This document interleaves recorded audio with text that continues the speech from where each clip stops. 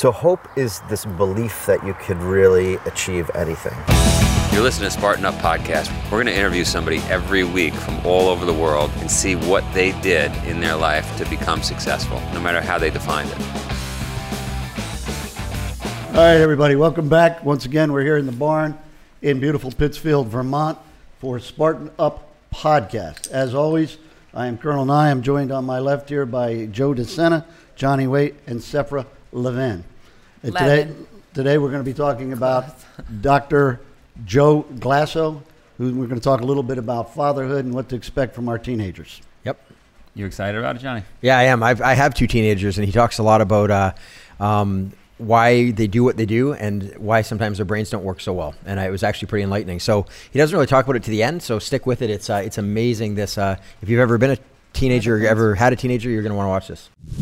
We are here for Spartan Up Podcast on the farm with Dr. Joe, clinical psychologist, who, well, you run the gamut. You handle special Spartans and special people with disabilities, but then also pro athletes. Absolutely. I get to do all ends of the spectrum. So my specialties are with kids and adults with developmental disabilities, and then I also get to moonlight with pro athletes. Let's talk about the special Spartans, which we're not doing at every race, but we do at quite a few of them. Let's explain to the audience what that is and what the goal is. So the special Spartans, by the way, is nothing short of spectacular, and probably one of the things that I'm most proud of right now in all our ventures. The Special Spartans gives kids with disabilities the opportunity to traverse the Spartan course. So you've done a great job of getting people who are the couch potatoes and inactive motivated and inspired to do this, and now we've gone the other direction and gotten the people who are largely counted out, and people think there's no way they could do something like this. Sure. And what we found is we had 2,000 kids through the course already. It's unbelievable. It's unbelievable. And it's a tearjerker to see. Again, because you're watching kids against all odds with a lot of heart. And so then you start questioning yourself, like, are you kidding me? How could I possibly have been upset because the coffee wasn't the right temperature, there was no Wi-Fi on the plane? Exactly right. So what do you learn with the Special Spartans? And I want to dive into fathers, because we got Father's Day here. But what do you learn with people with disabilities that you could apply to those of us that think we don't have disabilities? So, these kids are usually faced with insurmountable odds, right? So they're typically not given an opportunity to engage in the things that we are. And what we've learned by helping them run the course, become Special Spartans, is that they're resilient, man, and they are tough, and they're full of grit. Well, they can't quit, right? That's the difference. We can quit. Is that what you're seeing with the pro athletes, that you've got to help them eliminate the possibility of quitting? For our Special Spartans, quitting is quite literally giving up. Right.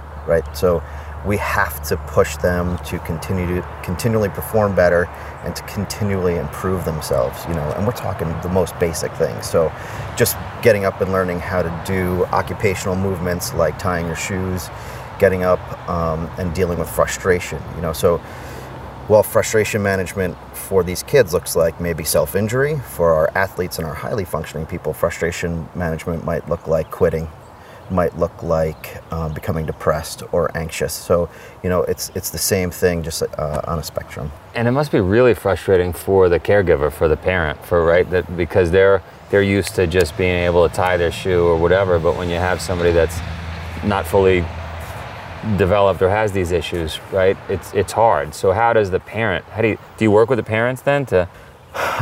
So it starts with compassion. It starts with normalizing. The communities of parents with kids with special needs are wildly bonded with each other, and it's just helping them connect with other people to learn what's worked for other people too. I saw this morning, my wife and I were going to really do some damage to our 3 kids because they weren't listening. So we could have used some help. I was right down the road. Did you stay over last night? Yeah, I was in Killington. Oh, you were in Killington. So I don't know, let's dive into some tips that you could just give the everyday person just to be better parent, better business person, better whatever. That's what the podcast is about. So I typically think of things in 4 stages, and it comes from this model called the recovery model, which is sort of an addendum to the medical model, which always said you treat things with medications, everything has an organic basis. The recovery model has 4 tenets: is hope, healing, empowerment, and connection. So those are my 4 tips for everybody. You have to have hope. If you're dealing with children, you constantly have to empower them and yourselves to be better. Connection is paramount. You have to learn how to connect with other people and become related. And then we have to know how to heal when things aren't going correctly. Hope, I mean, you think back to situations like the Holocaust, where, right? Hope kept people alive. It's a buoy. Yeah. And what do you do when you kind of lose hope? You're out there, you're on a 70-mile run, you're in the Super Bowl, it's 2 minutes to go, you're 2 touchdowns behind. What do you teach that athlete or that person to? So it comes down to a couple things, right? You talk about this concept of heart, right? And trying to define how people reach down. You talk about grit and how people persevere. So a lot of it comes down to reaching deep within yourself and really learning about who you are and how you could dig deep in those moments. When it's a team sport, it's easy to look around and see all the other guys that you're accountable to so that you'll perform better. You know, so it's not about you in the moment. When you're when you're an individual, it's the same thing. You kind of got to talk yourself through it. So we use a lot of skills like positive self-talk and really talking yourself through the moment. And this is what I've done. The other thing, like literally selling yourself? Literally talking yourself through it, right? Because we become our own worst enemy, and it's the most basic thing we do. As soon as we get that message in our head that says, I'm going to quit, I can't do it, your body will give up. Your mind drives your body. Right. The other thing is training. It's our greatest obstacle then, right? Greatest obstacle. Right. And also the greatest engine we have. Yeah, right. So if you can empower it. That's exactly right. So the other thing we have to rely on is our training. So when you talk to EMTs or people who are faced with tragedy every day, you'll ask them, like, how are you able to get through it? And a lot of them will tell you, I have no idea. My training just kicked in and I just did it. So letting your training take over. In other words, it became mechanical. You didn't even have to think about it. Yep. It's like almost this dissociated state where you just do what you're trained to do. So just repeat those actions over and over. And so you're training people to think positively, to keep hope alive. Like, I know what I do when I'm doing a long run and I'm just cooked. Just got to make it to the next pole. I just want to make it to the next pole, right? Little bite-sized wins. Yeah, and a lot of it is how we say things to ourselves too. If you say to yourself, "Oh, I got to make it to the next pole," that pole's going to look very far away. Right. If you say, "I'm going to make it to the next pole," you're going to make it to the next pole. Let's take a break. Maybe we'll run up the mountain and then we'll come back and do the other half. Great. I hope you're not sitting still while you listen. If you are, you better get a burpee break in.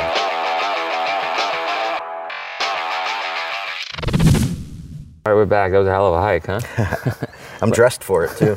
Let's go back to those 4, you call them tenets, and just apply them to everyday life for the parent out there, the athlete out there that wants to just keep it in their wallet, in their pocket, and pull it out when they need it. So I can start with hope. So hope is this belief that you could really achieve anything, right? So it's an anchor as much as it is a trampoline, right? So it's something that's going to anchor us in reality. It's going to help us set goals, and it's also going to give us this belief that we can achieve anything. So how I work on it with parents a lot of times is setting really short-term goals, right? A lot of times we think of these huge long-term ideal goals, right? I'm going to parent my child. I want him to become a lawyer. I want to get him in Harvard. He's 3 years old. He's 3. Right? He needs to get into Harvard. Right. We need to just make sure that we're able to feed ourselves at 3 and we're learning our words correctly, right? And able to connect with other people. So a lot of it is really just teaching people how to set short-term goals. Which is like what we said before in the run, right? Just let me get to the next pole. That's right. Right. And with parenting in particular, we're looking for change, right? We want our kids to change, and we want them to change in a positive manner. So for us, it's really understanding that change happens very slowly with kids as much as it happens quickly. So it's really becoming very attuned to those little nuances that indicate things are changing. In a positive way. In a positive way, absolutely. And you're right. I'm thinking myself as a parent, we're working out together. I mean, I'm not seeing that improvement, but it comes over long periods of time. and then all of a sudden you look back and say, wow, where'd he get that from, or Right. she? Yeah. So when you're working out, same thing with athletes, right? So it might not be that you could add 2 more 45-pound plates, but you notice that you got an extra rep that day. All right, let's go after hope, and then after we go through all 4, I want to go to teenagers. Okay. So we have a couple hours. We got a couple hours. Yeah. So what's after hope? So after hope is empowerment. Right. So empowerment is, in terms of parenting, being able to support your child in such a way that you are an external force that believes they are capable of anything. So what they can do, kids in particular, will look back at you and just to check on how things are going. So empowerment is that look back and check. And that even goes to our next thing, connectedness, right? So you can't do things alone typically. You need support. But in terms of empowerment, that's where it's born in. For kids, it's literally an external process that they learn to empower themselves and get this belief that they're capable of taking challenges on head first and taking risks. And then someday they disconnect. In other words, they're looking over their shoulder, seeing their dad or mom. So there's the teenage process. Got it. Developmentally, they're supposed to start separating. They're supposed to internalize this. We talk about it often as having your voice in their head, right? So everybody knows not to run into the middle of the street. You didn't automatically know that. Dad would yell, "Don't run in the street," right? So it's a positive thing. Anytime you cross the street now, you can think back to whoever that person is and say, you know what? I didn't know immediately to not run the street. My mom told me, or my dad told me that. Sure. You know, I had a parent failure moment. We were in New York City. My kids have grown up in Vermont, and the bus my son and I were getting on pulled up. Well, he instinctually just went to the bus because in Vermont, and we, we're seconds away from getting crushed by a car. Thinking back after what you just described, well, I didn't have to in Vermont say, don't run right. I just assumed the kid would know. So not a failure moment, just a contextual failure moment, I think, right? Because, it's context. It's different here. And you don't want to be the parent that's just constantly, but I guess that's our job, right? Our job is to just let them know what's right, so they don't put their hand on the stove. That's exactly right. And as parents, we have to empower ourselves to let ourselves off the hook every once in a while too. Right. All right, and then finally? So then there's connection, which we talked about, which is, just the main developmental milestone for our kids. And that's what we do when we put them in school, right? They kick and scream, they don't want to go. And I tell parents, the most important thing that you're learning in preschool is how to be around other people. But yet there's so many kids that are homeschooled that do fine. True. So, we're wired to naturally connect with other people. Right. Those settings just help to bring it out. Sure. Yeah. I for those people listening, there's a great book, Dale Carnegie, How to Win Friends and Influence People. And I took a class. I probably should have taken it a few times.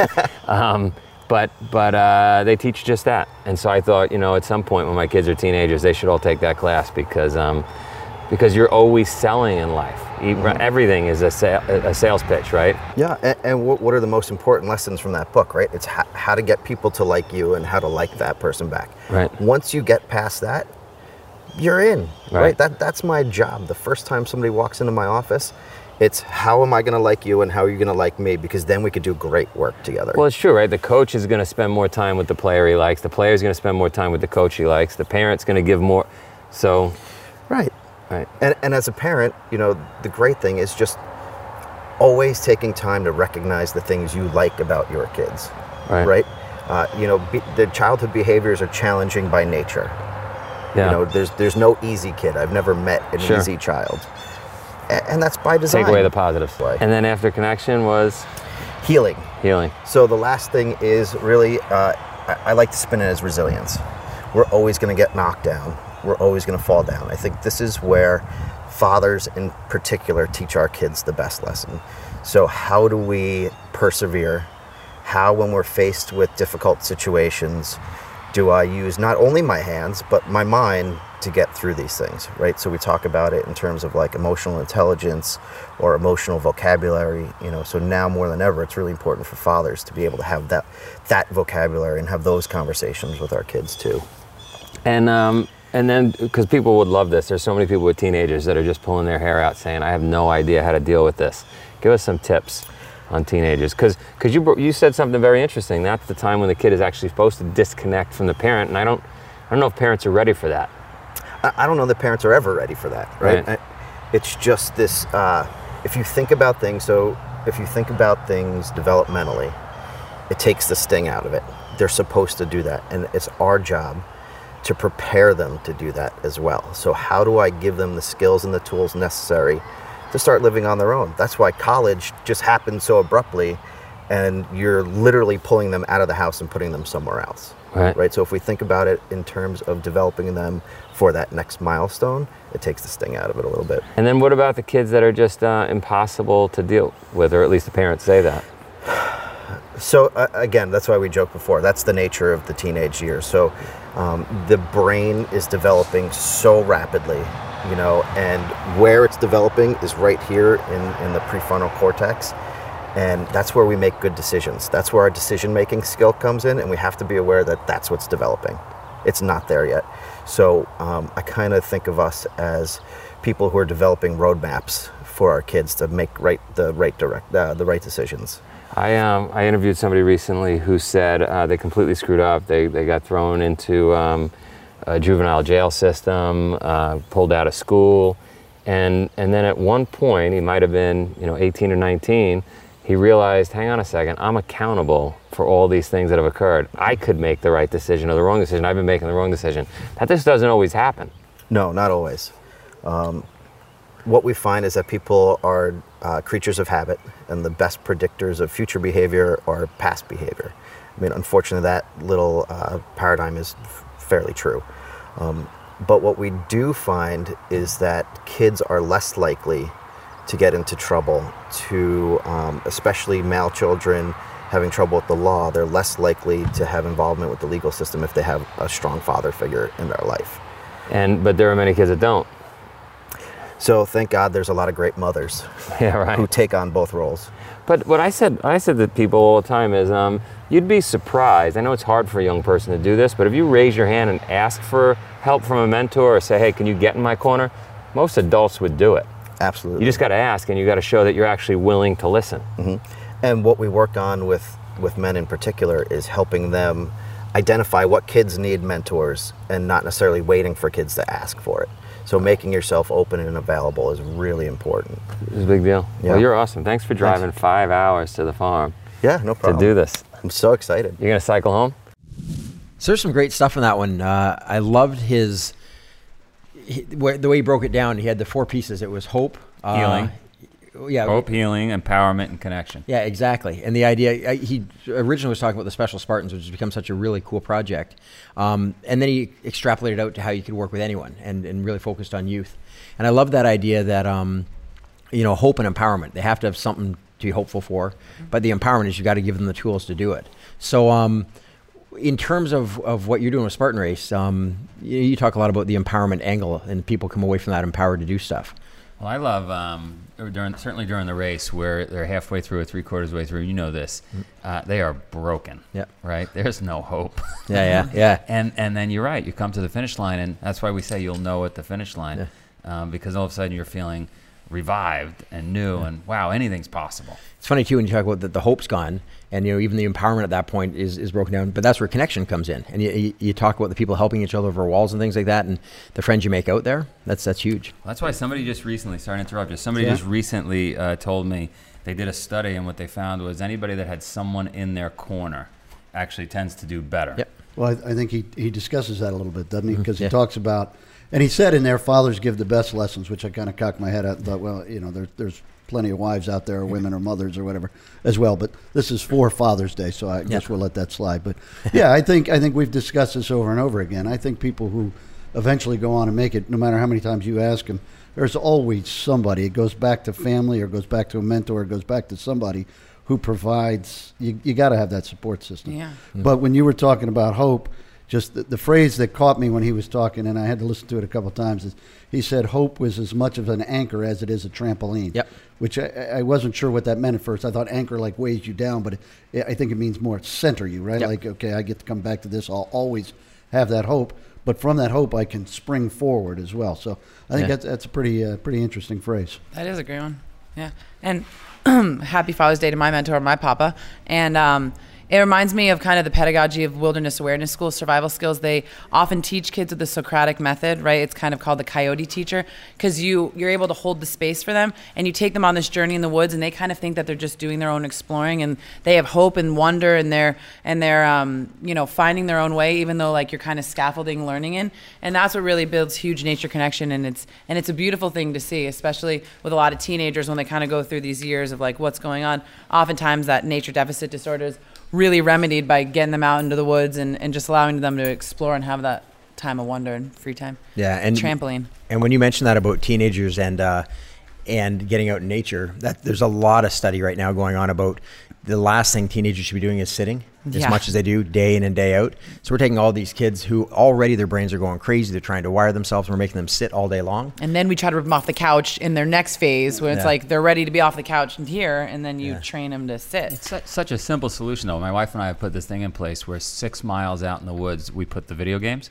so the kids can play as much as they want. It's fantastic. Love it. Love it. Of its Shrek. Yeah. We used to, when I was a company commander, once a month on Friday, I would be in charge, and we'd do these brutal PT sessions and stuff. And so I noticed we started getting more and more guys would come to sick call in the morning. So I was the headquarters company commander, which meant I was in charge of the medics. So we put the medics tent 5 miles out and said, okay, get in the truck. We'll drive you out there, and if medic clears you, you still got to run back. Yeah. So people got well overnight. All of a sudden, what's sick call? Is that what? If you get up in the morning and say, hey, I'm too sick to do this. Well, sick call. Oh. Unlike the civilian world, you actually have to go see a doctor first. You can't just text in. And somebody gives you a note, says, yeah, you are sick. So you can't just have your mom send a text, Colonel, I can't come in today. Exactly. Yeah, write you a note. But he also talked about, which I thought was good, is that separation is normal. Yeah. Is not only normal, but healthy. Yeah. And that when you get to a certain age, whether that's a physical age or mental age or whatever, that you should be breaking from your parents. Yeah. Which, of course, again, the teenage years, it used to be 18, you left home, 17, join the Army, whatever, go off to college, that there was a natural break. Now I think our society, you've got all these kids, college graduates living in the basement. Helicopter parents going to the first interview. Parents, You've got staying on health care or even phone plans until you're 26 or whatever. Yeah. There's something at odds there. But we're one of the only nations where it's like not okay to live with your family until you're married, and I think there's a lot to be said for. I've spent a lot of time with my family. I love my family, and I cherish. But you're independent. You go out and do stuff, and your family is that anchor we've talked about. But you're not. It's not your beyond. You're not dependent. Yeah. And what happens out in the woods? Stays out in the woods. Perfect. For show notes, audio, and video of this episode, visit SpartanUpPodcast.com/040. The Spartan Up Podcast is brought to you by Spartan Race. To find a race near you, visit Spartan.com.